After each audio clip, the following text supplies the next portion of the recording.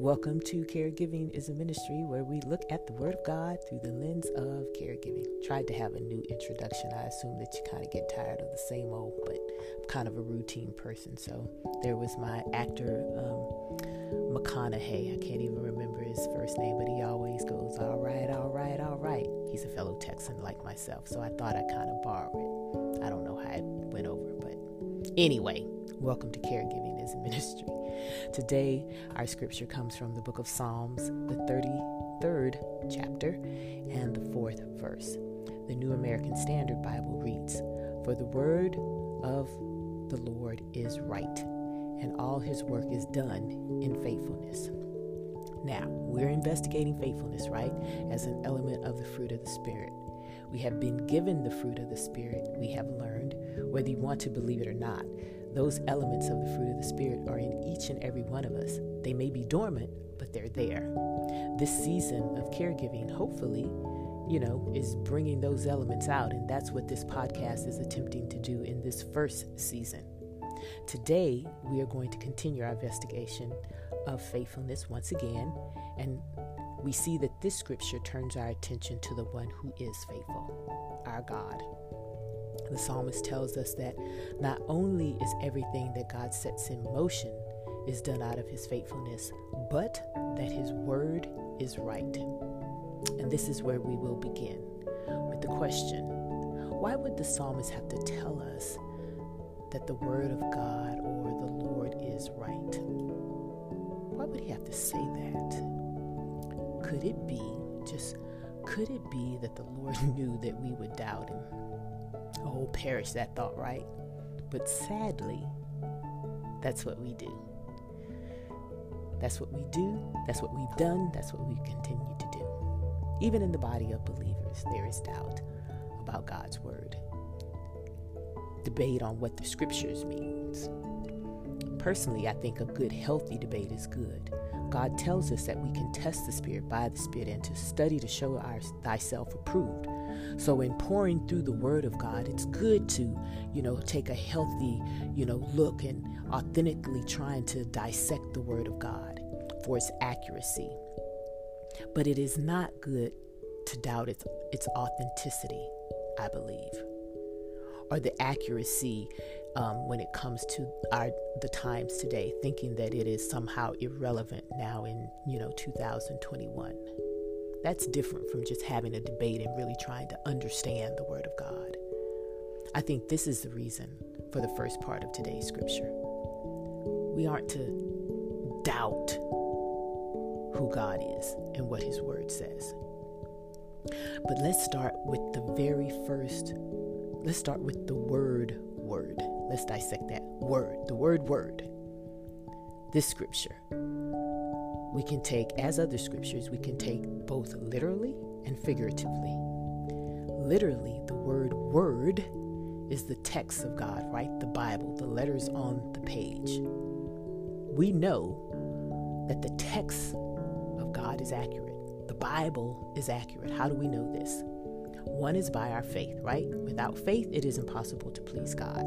So you must come with that faith, because while everything in the Bible is true, you may not receive the clarification or experience to know the truth firsthand per se.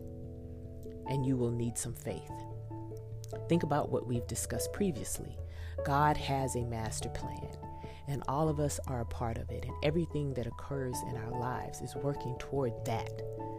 Sometimes, yes, we take detours, but God knew that we would take a detour and has already set in motion the events that would either lead us back to him if we've totally gone in the opposite direction, or that continue us along the path that will get us back in the direction of his will. He's not taken by surprise. We do not know the ultimate outcome of the events of our lives. Sometimes hindsight can be 2020 and bring clarity, and sometimes it doesn't. But we are to still have faith. We are to still have faith. Second, we know that the Bible is true can be based on what we've read in the Bible. The Old Testament is really a history of God with man, and it shows us accurately, I believe, what his intentions are for mankind. He is clear what he expects and outlines to the Jewish people and what they are to do. And then he even tells them that they will suffer as a result of their disobedience, their willingness to worship other gods. Note here that God does not share his worship or praise with anyone or anything. Not our God. If you want the full wrath of God, just start trying to put other things ahead of him and not allow him to be the priority that he is. That's the very first command that he tells you, that you shall not have any other gods before him. Yet Israel bowed down to other gods. And God did what he said that he would do. And so they were captured by many different foreign enemies. Now, if you really want to be a history scholar, you must read the books in Genesis, Exodus, and Deuteronomy. Toward the end of Deuteronomy, I believe, I'll never forget it in my Bible study that I have with my church. I forget which chapter it was. I just didn't bother to look it up. Forgive me. You can Google it, I'm sure. Israel is getting ready to possess the promised land. And Moses is, giving them that history lesson of where they've come from, because the generation that is getting ready to possess the land isn't the generation that was led out of Egypt. Because of their unwillingness to do what God had asked them to do in taking the land, they hesitated, they doubted him. So he allowed all of them to die in the wilderness. They roamed in the wilderness for 40 years, right? Which was enough time for that generation to die. And then now this new generation is to go in. And the Lord is telling them through Moses that you're going to have to go in and subdue the land. Subdue is a nice way of saying they're going to have to go in and destroy the people who are already there. All the ites, the Amorites, the Hittites, the Jebusites, all them ites that are there. And then it says that if they do not go in and utterly destroy those nations will continue to be a thorn in your side. When I read that, my mouth fell open. Because isn't that what Israel is experiencing today? The conflict with the Palestinians? Why? Because they did not destroy them when they were supposed to. Now, I know that may sound harsh, and I'm not advocating for war or anything like that. Only as a last resort. I was in the military. But when God tells you to do something, you have to be sure that you are doing what God has advised you to do. And then you do it to the letter. If all of those years ago, the Israelites were to go in and conquer the land as God had instructed them to do, they wouldn't be where they are now. Now, I don't know what the current solution is for the state of Israel. I really don't think it's for the other countries to solve. They are going to have to answer to that when Jesus returns. I'm pretty sure that when he comes, he's going to settle things. So we see the prophecy of God's word coming true in the Old Testament and it being revealed in the New Testament. That's hope for our lives. That's how we know that God's word is right. I'm going to assume you are like me and have some very personal experiences with God where you took him at his word and you discovered that he's faithful. And because he's been faithful to you, you know that he's faithful in his word. His word, his text, the Bible. Now we're going to turn our gaze and our lens from the literal to the figurative. John 1:1 starts with, "In the beginning was the Word, and the Word was made flesh." Now let's look at that scripture. We can see that it's saying that we can believe Jesus for who he says he is because he's right. Isn't that amazing? Jesus is right about all that he proclaimed and preached while he was here. He was right.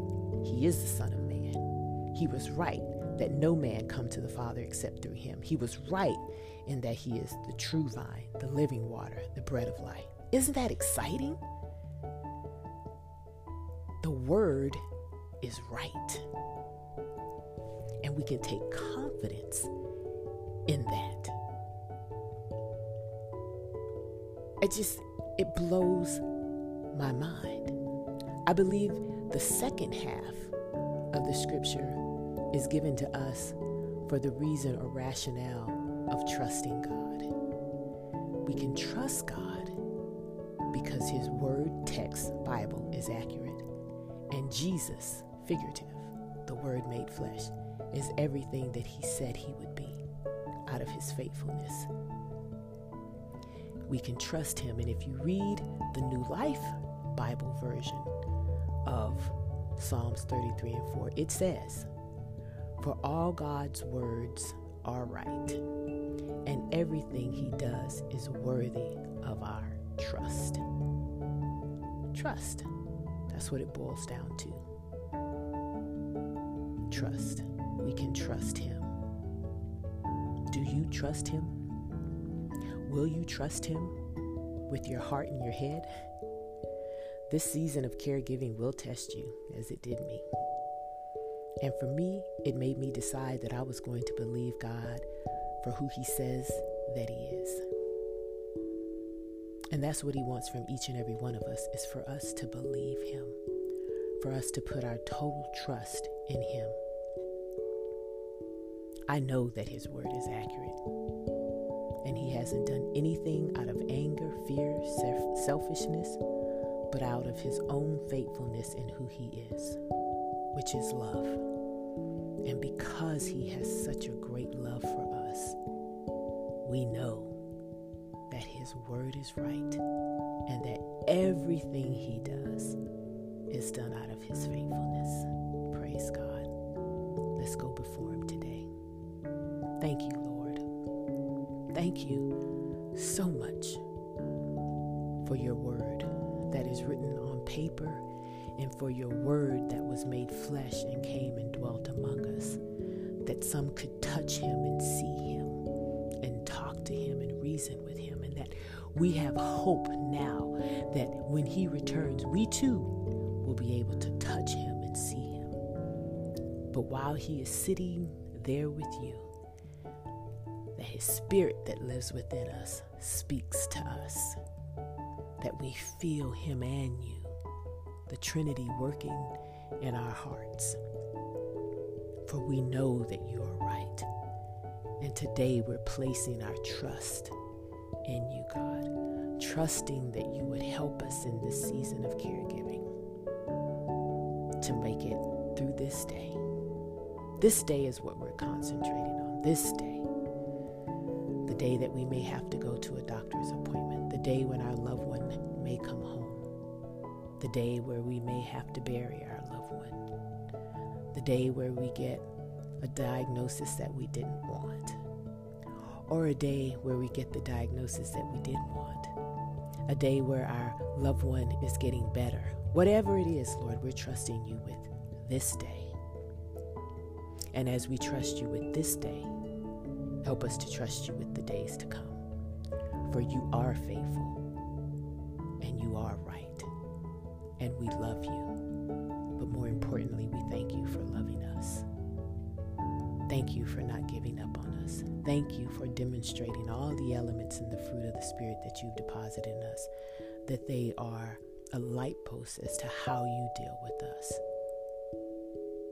Help us to walk worthy of the callings that you placed on our lives. Callings of caregiving, callings of being a spouse, a parent, an employee, an employer, whatever it is, Lord. We give it to you. We love you and we praise you. In Jesus' name, amen. Now remember, God is faithful in everything that he does, including you. Trust him today and go and minister the act of caregiving in the name of Jesus.